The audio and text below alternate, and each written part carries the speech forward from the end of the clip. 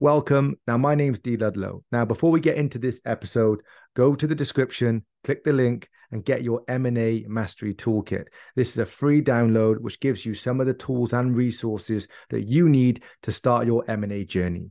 Don't forget, go to the description, click the link. It's a free download, and enjoy the episode.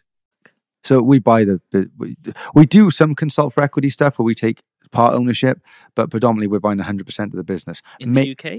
UK, US, and Dubai. So we bought in all three, but now we are trying to focus slightly more. I say on the UK, but it's still Dubai and US too. But we are trying to build a civils group in the UK. That's where our main focus kind of is at the moment, because we got a great operating partner in that sector. But yeah, we're looking to, let's say you've got a good business, it has to be EBITDA positive, so it needs to be making profit. You know, our criteria is still quite high. And we're looking for something that has been around for a long time, already has a brand, already has a good customer list, already has management structure, and we want to come in and we want to integrate some of our skill set, which is predominantly going to be tech-based, that comes in, makes the systems more efficient. We have a good system for lead generation. My business partner does in pretty much anything.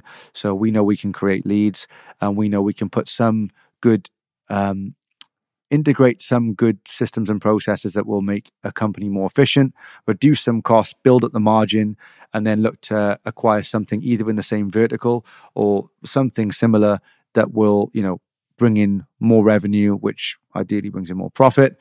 And then we look to package that up over a period of time and then sell to either a competitor, another competitor in the sector, or a private equity firm, or someone bigger than us, and sell it on. Because I think income's, like I said, the most important thing. Yeah. And if you look at the top 5 richest people in the world, all of them are in business and all of them are in acquisition. None of them are in anything else.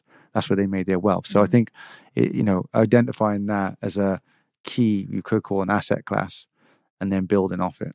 How did this business come about?